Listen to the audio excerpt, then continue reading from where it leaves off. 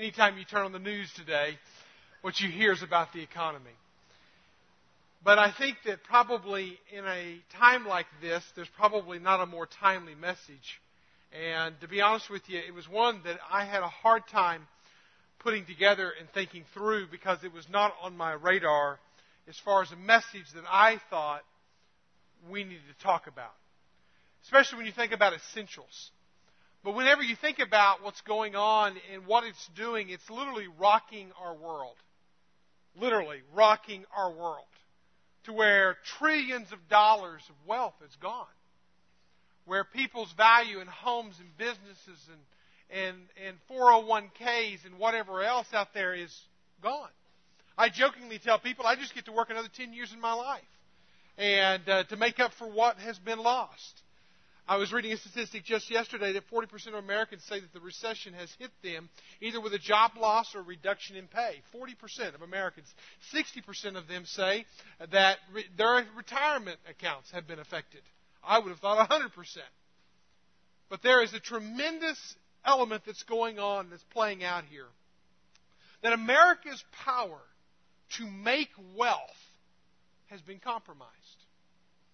The power to make wealth and to generate an economy that obviously trickles throughout the world has been compromised to the point that now it's hurting on every front.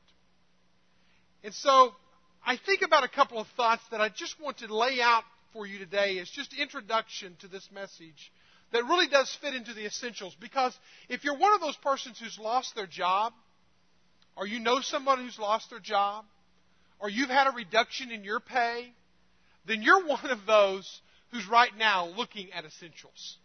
You're right now counting everything that you do and making everything that you do count. Hopefully you are. And hopefully you're not piling all up on this little plastic piece of thing, okay? Because that will only prolong your misery and increase your miseries. So right now, the word essentials is right where most everybody in this room is. Or they're thinking that, or they should be thinking that. But here's a couple of thoughts, and you can jot them down if you want. Just general observations about life. We are a complicated culture. That's the first point I want you to understand. In America, we're a very complicated culture. And I think we've somewhat brought that on ourselves. I don't think it was a part of God's design. In fact, Ecclesiastes 7:29, probably one of my favorite verses right now in this time in which we live, that's calling me back. It says this. It says, God made us plain and simple. But we have made ourselves very complicated. God has made us plain and simple. But we have made ourselves complicated. And I think that we are in a complex, complicated world in which we live. And a lot of this we have brought on ourselves. Back in 1999, when Lori and I were praying about whether or not to come back and start a church, and we were looking at the world, and have the world obviously on our hearts still to this day. And we were looking at we were looking from Boston to Seattle, and we landed in Arkansas. But anyway, we were looking at where, we were looking at what, we were looking at all these different things, and whether or not we should stay on the mission field in Africa, but this is a mission field as much as anything. So where were we going to be? And I came across a chain letter that was going out, and I think the person who wrote this, and I don't know who it is, but I think they captured the American culture so very well. And it was actually, this statement was just one of the little linchpins, the little markers that God said, yes, you need to go back to America to start a church, but not just a church, a different church. You need to go back and start a different church. You need to raise up a different kind of Christian. And this was the statement. The paradox of our time in history is that we spend more but have less. We buy more but enjoy it less. We have bigger houses and smaller families, more conveniences but less time, more medicine but less wellness. We read too little, watch TV too much, and pray too seldom. We have multiplied our possessions but reduced our values. These are the times of tall men and short character, steep prophets and shallow relationships. These are the days of 2 incomes, but more divorces, of fancier houses and broken homes. We've learned how to make a living, but not a life. We've added years to our life, but not life to our years. We've cleaned up the air, but we've polluted the soul. I think that statement could probably be never more true than true of our culture. And maybe I know I'm speaking as an American to Americans, but I think there's a little bit of an advantage that when you live outside of America for a while and you look back in, that you begin to see some of the spiraling down that's happening. As we are advancing upward, we're spiraling downward. How can that be? And so, again, as I for months have been praying through this message series, God, what are the essentials, the absolute must-haves in our culture? God just kept bringing me here. And even 2 weeks ago when I was working on this message, He just kept shaping. I thought it was going this way, but no, He wants me to go this way. And I think it's to come back and maybe as our heads are a little bit rattled and we're seeing stars, and maybe as everybody in this room is feeling that, oh, I need to be very careful and appreciate my job more than ever and really watch my dollars and cents more than ever, maybe now's the time for this message. Because a year ago, 2 years ago, I think it would have gone in one ear and out the other. But maybe today, maybe I will hear what God's been laying on my heart.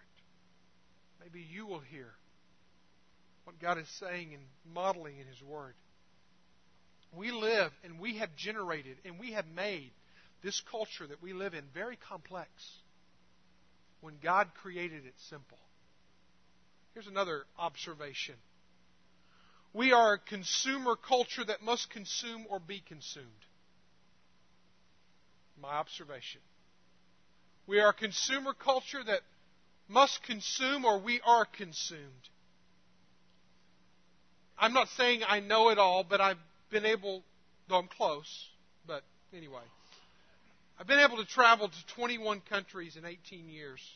And I know some of y'all have been to more than that, but I've been able to see a lot of different cultures.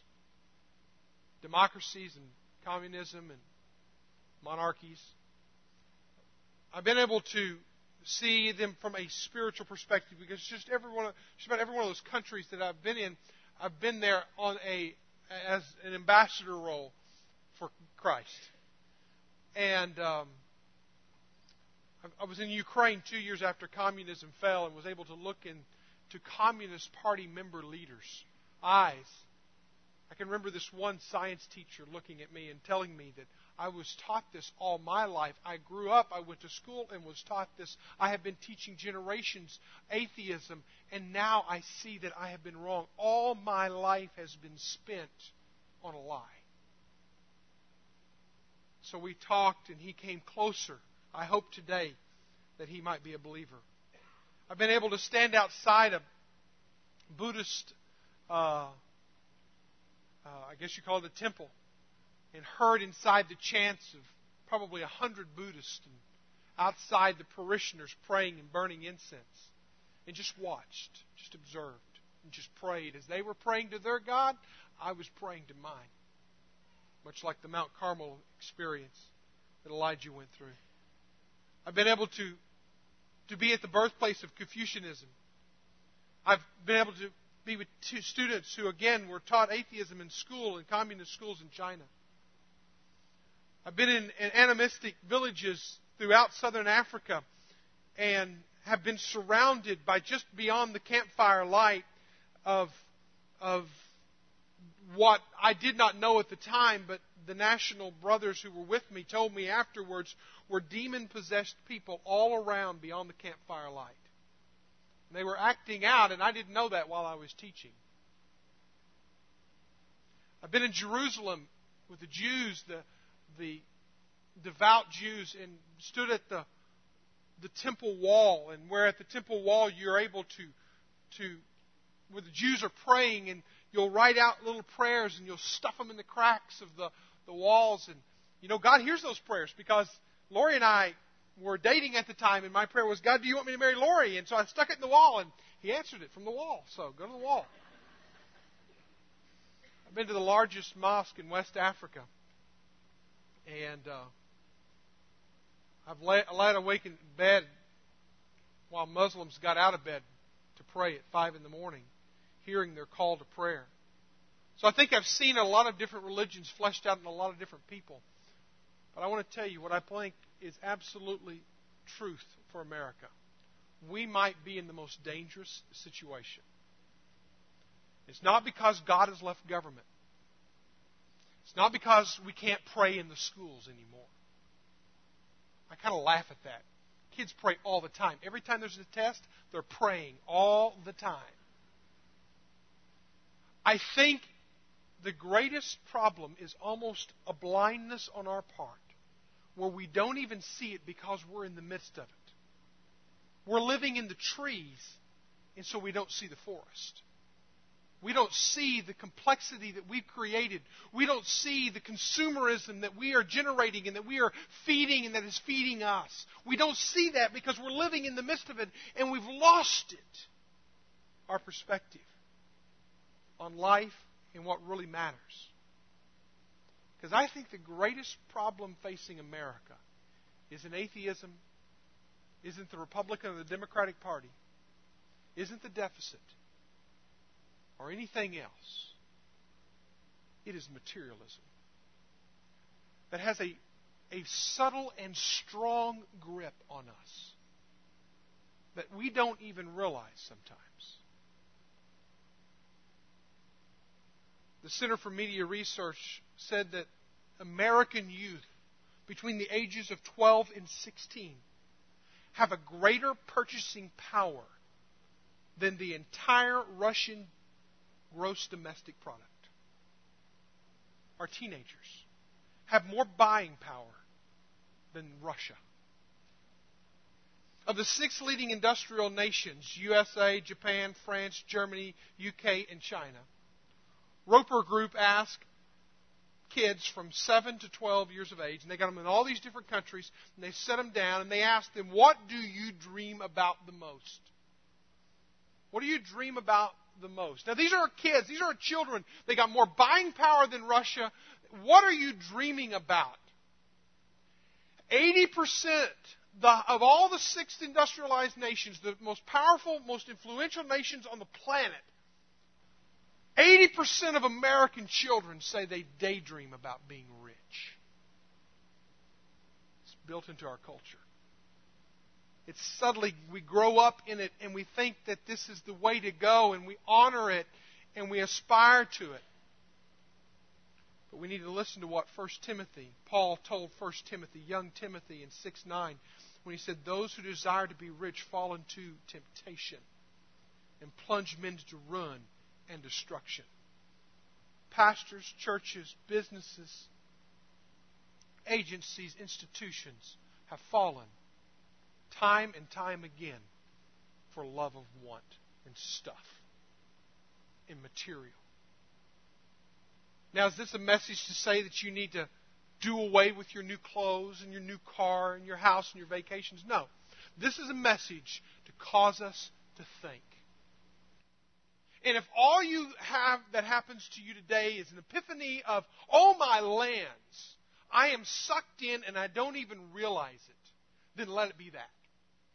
If all that happens today is a wake-up call from God to think that, oh my lands, I need to make an adjustment in my life, in my priorities, then let it be. We've talked about breathing. We've talked about some essentials of life. Today I would call this vision. We need to learn to see what we're not seeing. And simplicity will bring clarity in this complex world is the title of my message. Whenever going into this, again, message series, I laid it out months ago, and I felt as if this message series needed to be about surviving life, growing up in our faith, spiritual formation, whatever you want to call it. I just felt like we were lacking there as a church. Felt like we're lacking. There's a culture, but I only have the privilege of influencing this group of people here, you. So, how is it that we can get to the bare essentials? And to create a to-do list, you need to do your Bible studies. You need to do your prayers. You need to give. You need to do. And I felt like I was creating this shopping list of things that you needed to go home to put more on your life and more on your plate of, did I do my do list today? And that is not what I think it means in spiritual formation. We've made it very mechanical in relation to growing in our faith in Christ. When I don't think it's mechanical, I think it's far more organic. It's far more about a relationship that grows because we've nurtured it. Because it's a relationship with God because we love Him and He loves us. And we are in this relationship and we are growing in that relationship. And so I did not want to come in here and give you a to-do list. I felt like there was a major disconnect in that. Some people would think that, if I get my 10%, then I get 90% for me, so I've done my 10%, check it off. Well, you realize God owns 100% of it. And what if we looked at 100% of everything that we have as His, instead of just 10%?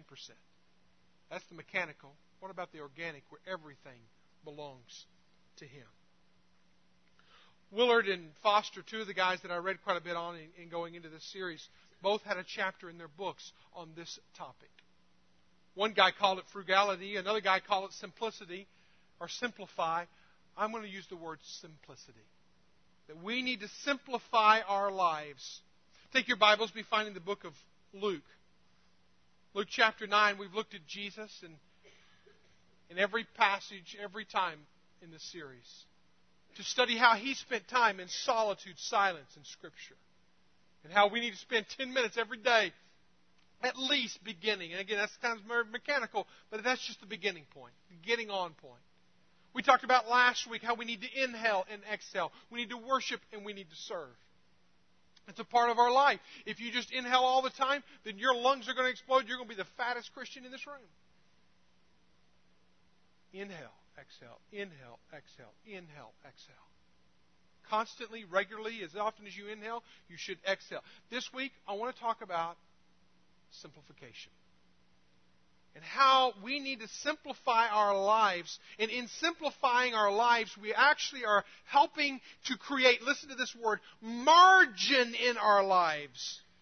And when we have margin in our lives, then God can now begin to work in that. But when all of our time is taking, and all of our resources are taking, and all of our thoughts are taking up with thoughts of other things, then where can God work?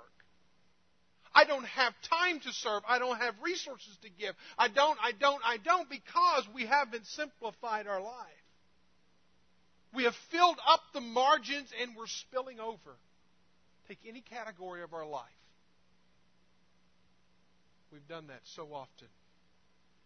So Jesus is dealing with people all the time who want to follow Him. Some come to Him, say, I want to follow you. He goes to others and say, hey, you want to follow me? He's inviting people. There's this constant interaction between the people that He's dealing with day in and day out. And as we deal with this, we have been talking about discipleship from the very get-go. And that discipleship is that following of Jesus. So it's only natural that we come back to another passage when Jesus is dealing with some more people and about whether or not they're going to follow Him. And He has 4 different accounts here in this passage of Scripture. But I want us to answer this question today. How do I live a simplified life in this complex world? Because there is, listen very carefully to this, there is a gravitational pull to complexity. There's a gravitational pull to complexity. How can I live the simplified life? How can I live a more simplified life the way that Jesus might want me to live? The very first answer to that question I think Jesus models for us is, listen to this, downsize your expectations for living. Downsize your expectations for living. You might see this as an un-American message, but please don't base your spirituality on nationalism, on Americanism. Base your spirituality and your walk and your life and your decisions and your values upon God's Word. And I think one of the things that we have built into our culture, that more is better, that faster is better, that bigger is better, that higher is better, that more complex is better. And I think what Jesus models for us is more of a simplified model, more of a less can be better. Look with me at Luke chapter 9, beginning in verse 57. Luke 9, verse 57. As they were going along the road, someone said to him, so this person is approaching Jesus, I will follow you wherever you go. Wherever you go, Jesus, I'm with you. Count me in. I'm on the club. I'm on the bandwagon. Give me the tattoo. Give me the Kool-Aid, whatever, Jesus. I am with you. Okay, I'm going with you, Jesus.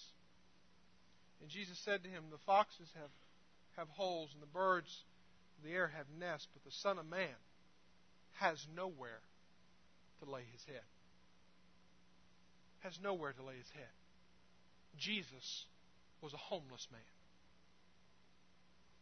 Jesus was a homeless man not because he couldn't make it in this world. He had a trade given to him growing up that he could have easily made it in this world. But Jesus did not know that night where his next meal was coming from. He didn't know that night where he was going to lay his head. The birds and the foxes and everything out in the fields had a better, more sure, more confident way than he did. Jesus models for us a standard of living that will blow our standard of living away. Luke 9:23, it's been our verse throughout. Read it with me. I think it'll be on the screen. Luke 9:23, if anyone comes after, read it with me. If anyone comes after me, he must deny himself, take up his cross daily, and follow me. We have broken this verse down every week in some capacity or way. I would say it'd be the last phrase. Can we follow the example of Jesus? And do we really know what that means? And what that may cost? Richard Foster said the lust for affluence in contemporary society is psychotic. The lust for affluence in contemporary society is psychotic. James chapter 5, verse 5 says, your life on earth was full of rich living and pleasing yourself with everything you wanted. You made yourself fat like an animal, ready to be killed. And again today, the greatest epiphany that you might face today is that you have been sucked into the sickness of the psychosis that I am all about affluence.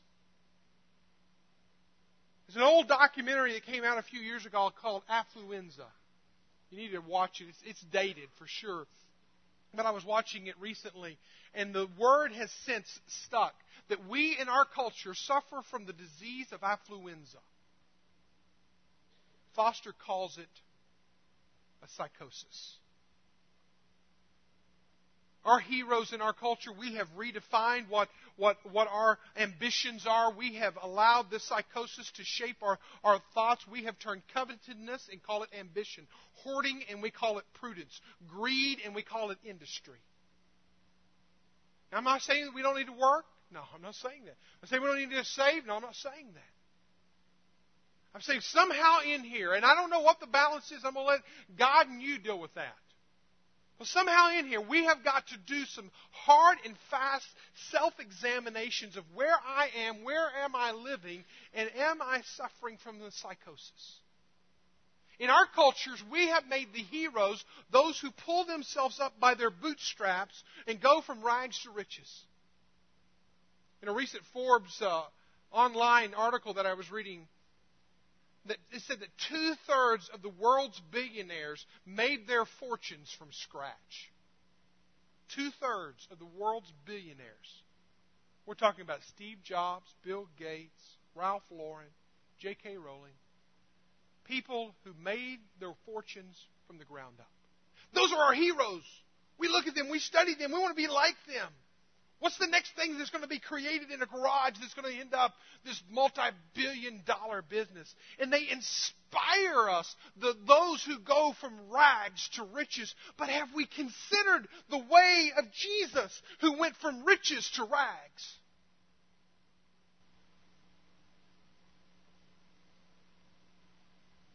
Who is nobler? Who is wiser? Who is more admirable? I'm not saying I can't learn from Jobs and I can't learn from Gates. We should. But when I voluntarily, willingly, of my own accord, because God has prompted me, say, that's enough, thank you. I can do without, thank you. Somebody else needs it worse than I do. And I'm going to make sure they get it. Jesus modeled it for us. In fact, even in times when they were trying to serve Him, there were times that because He is God and all of that, He allowed to be served. But there were times that He said, no. Mark 10:45. No. I'm not here to be served. I'm here to serve and to give my life a ransom for many. Would you read that verse with me? The Son of Man did not come to be served, but to serve and to give. Wow. To serve and to give. And when we upsize and upgrade and upscale our lives, many times what gets pushed out first and foremost are opportunities to give and opportunities to serve. We live in this high-maintenance, high-end, high-speed, upscale, 5-star, first-class lifestyle. You say, oh, you're not talking about me. Get on a plane. I'll take the poorest person in America, put them on a plane, and they'll be at least middle class. They'll at least be middle class in more parts of the world than not. God's a global God. He's not an American God. And He has blessed America. Thank you, Jesus, for that. But to whom much is given, much is required. And we have to do some real heart searching. Am I upsizing? Am I advancing myself? All about myself? Or am I downsizing my living expectations for the benefit of God? But because of our schedules, because of our desires, because of our limitations in our resources, because we've stretched ourselves so thin, we no longer can give. We no longer can serve. And Jesus Christ said, I did not come to be served, but to serve and to give. How much does that model my life? There's two effects when we don't downsize our expectations. Jot them down. Number one, we live to be served rather than to serve. We live to be served rather than to serve. When it comes to serving around this room and the ministry fair that we have going on, we have narrowed it down. We have brought it down to the essentials. This is what it takes for Grace Point Church to continue to fulfill its mission here, Northwest Arkansas, inside our church. These are the essentials. How can we walk in and walk out and not prayerfully, earnestly find a ministry that requires of us something? How can we? Oh, it's only because we have our other plans. I want to be the first to the restaurant. I want to be the first. I got late plans this summer. You know, I just can't commit. I'll be here on Sunday worship. Don't count on me for that. I'll be here for that. I need to be fed. I need to inhale. But serving, I don't know. I don't want us to miss this. Jesus Christ did not come to be served, but to serve. Number two is when we live this upsized life and we don't downsize, we live to receive rather than to give. We live for ourselves in our receiving. This is so much a part of our culture. What's in it for me? Where's my win? What recognition do I get? What title do I gain? Listen, Jesus is not offering anybody anything who wants to follow Him. He's not offering them position. He's not offering them an office. He's not offering them a title. He can't even offer them the food for that next evening. He can't offer them a bed. He can't offer them anything. He says, listen, you're going to follow me, go wherever I'm going to go. Guess what?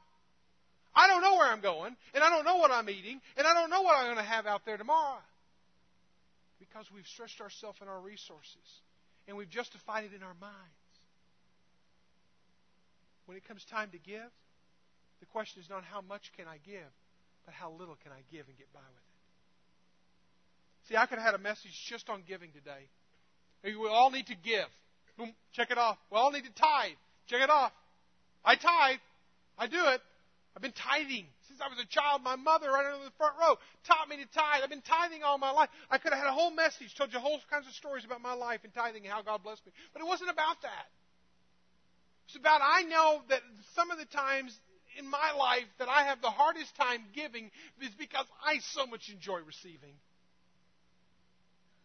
But then when I look at the life of Jesus, sometimes I don't see myself there. When you look at the life of David, one of the greatest men ever to live in the Old Testament, and he was given an opportunity that he was not going to have to sacrifice. You can read the whole story in 2 Samuel 24 in your own time. But he would not give a gift that cost him nothing. He had to feel it. It had to cost him something. When Jesus is sitting in the temple, He's looking across at those who are giving their gifts. And you know what? You can measure more about a person's spiritual life in their giving than you can in many other areas of their life. He's looking across. He's seeing all these people drop in their big chunk change. Their big dollars, the big coins making all this noise. He sees this little widow walk up there, drop in 2 coins. And he said she gave more than all those others. How was that? Because it really cost her. It really cost her. You look at the early church in Barnabas and how Barnabas was an amazing individual. But when you go beneath the surface of him just being the one who helped disciple Paul and go on the first missionary journey with Paul, when you go back even further than that, when this poor, struggling church was trying to make it, Barnabas goes out and sells land and takes the money and lays it at the apostles' feet. With no strings attached, you use it where there's a need. You can read that whole story in Acts chapter 4. There's tremendous value when we downsize our life so we can upgrade our giving and our serving. It's not about giving today. It's not about serving. It's about downsizing so that God can have some areas of our life that He can work. How's He working? I know it's a heavy message, but please take it with me. I think it's probably, and we're going to keep going, I think this message is probably the most important message of this series. Because I know that if this message sinks in, it will change your life. The other ones, you might be able to just add on. Take off 10 minutes, add 10 minutes to your life. You can do that. Oh, take on a ministry, okay. This is downsizing our complete life. What does that look like? The second thing that Jesus models in this passage is to remove external distractions. Verse 59 gives us plays it out when he says, and he said to another, follow me. He's inviting this person to follow me. But he said, Lord, permit me first to go and bury my father. But he said to him, allow the dead to bury the dead. But as for you, go and proclaim everything that the kingdom of God. Another said also, I will follow you, Lord, but first permit me to say goodbye to those at home. But Jesus said, no one, after putting his hand to the plow and looking back, is fit for the kingdom of God. Why is Jesus so hard? It's the question I ask. Why can't a man go bury his father? Why can't a man go home and say goodbye to his family? And Jesus is communicating a very urgent message that must be heard. It's not that Jesus is insensitive and you can't bury your family members. But if there's anything in your life that's causing distractions, that from full-on, complete, surrendered obedience to Him, it ought not be there. And we've got to remove the distractions from our life if we're ever going to do it. A distraction is anything that stands in your way, moral or immoral, of being 100% in step with Christ. There's nothing wrong with burying the dead. There's nothing wrong with saying goodbye to your family. You know what? There's nothing wrong with making $1 million.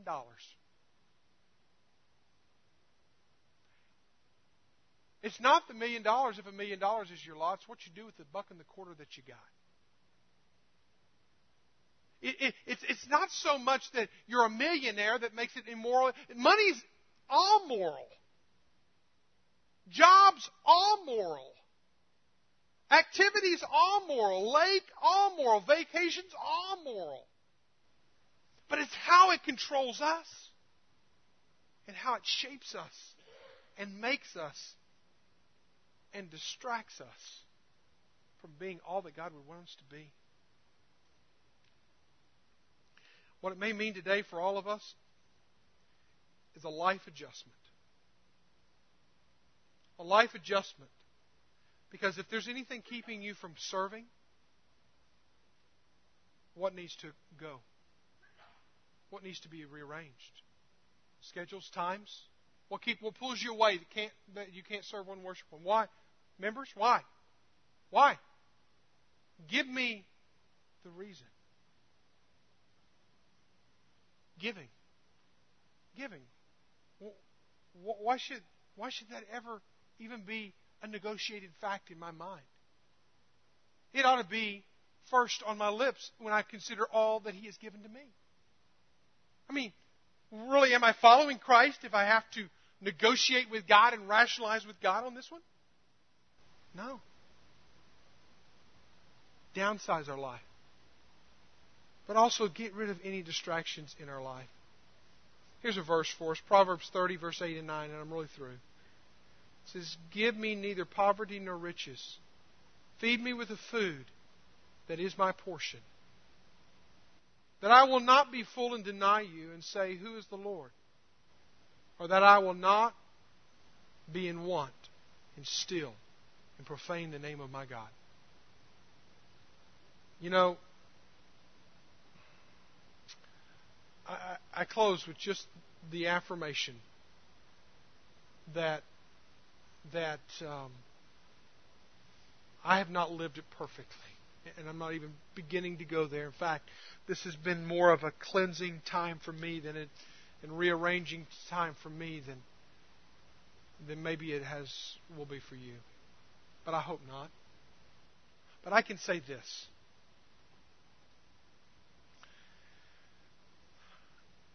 As a person who has been tithing and beyond to this church for 4 years, I'm just giving you a testimony. I look back without one moment of regret. One moment. I thank God that He's given me that privilege and responsibility. As a person who's given their life to serving God in a vocational way, we all should be giving our life to serving God wherever we are, but in a vocational way, I look back on it with no regrets. I was on the phone with Lori last night at midnight her time and whatever time our time, 6 o'clock our time. And she was going to bed. She was telling me goodbye before she goes to the bush and all that kind of stuff. And she said, "Caleb got off the plane." And she said, "Mom, I want to live here again. It's hot, it's dirty, it's nasty. There's nothing about it that's attractive at all. But when your kids are crying out they want to live there, you know what? I would chunk all of this, whatever this is for Mike McDaniel, in a heartbeat if God said go back. In a heartbeat. It would be I'd live in a mud hut in the bush if that's what God wants me to do. Say, "Oh, well, I'd say the same thing, Mike." Yeah, listen, I'll do it. I'll do it. I've done it and I'll do it. So I tell you this, as a testimony of a satisfied customer, there's nothing that I've given that I regret giving. There's no place I've served that I regret serving. And the key on that is getting the distractions out of my life so that I can serve. Anything distracting you? Anything that you've upsized in your life that you really need to downsize? Would you pray with me?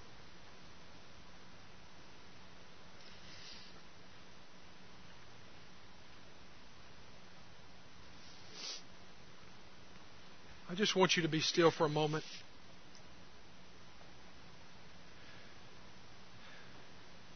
And I want you to listen to that still small voice of God who may be saying to you, it's time to downsize. You've allowed too many things to come into your budget, into your calendar, into your dreams, that they're pushing me out. It's time to downsize. You may be here and there are all kinds of excuses to why I need to go do this and I got to take care of this and I'll come back and I'll take care of that. If there's anything that's keeping me from being 100%, 100%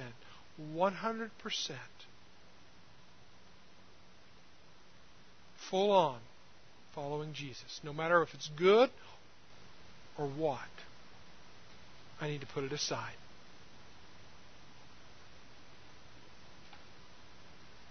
Is He showing you anything?